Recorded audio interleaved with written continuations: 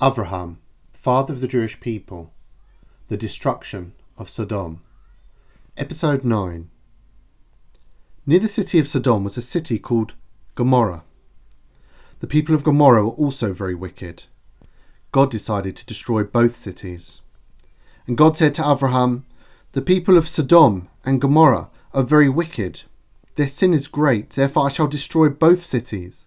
Only Lot and his family will I save." Avraham was very sad when he heard this.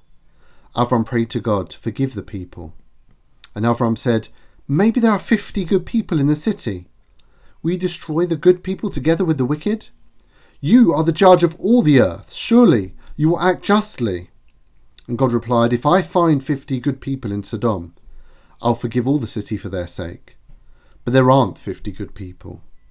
And Avraham said, "I pray, O God, that you will pardon my boldness. Maybe there are just 45. Would you not forgive the city for the sake of 45 good people?" "Indeed I would," replied God, "but there are not 45 righteous people in Sodom.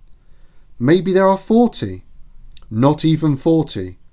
Perhaps there are 30 good people. No, there are not 30. "Oh Lord, would you not save the city for the sake of 20 righteous people?" asked Avraham. "There are not even 20 righteous. Please do not be angry with me, O Lord, if I speak but once more. Save the city, I pray you, for the sake of the 10 righteous who are found in Sodom." "And behold, Avraham," said God, "it is a wicked city, without even 10 righteous people. Only Lot and his family are kind and good.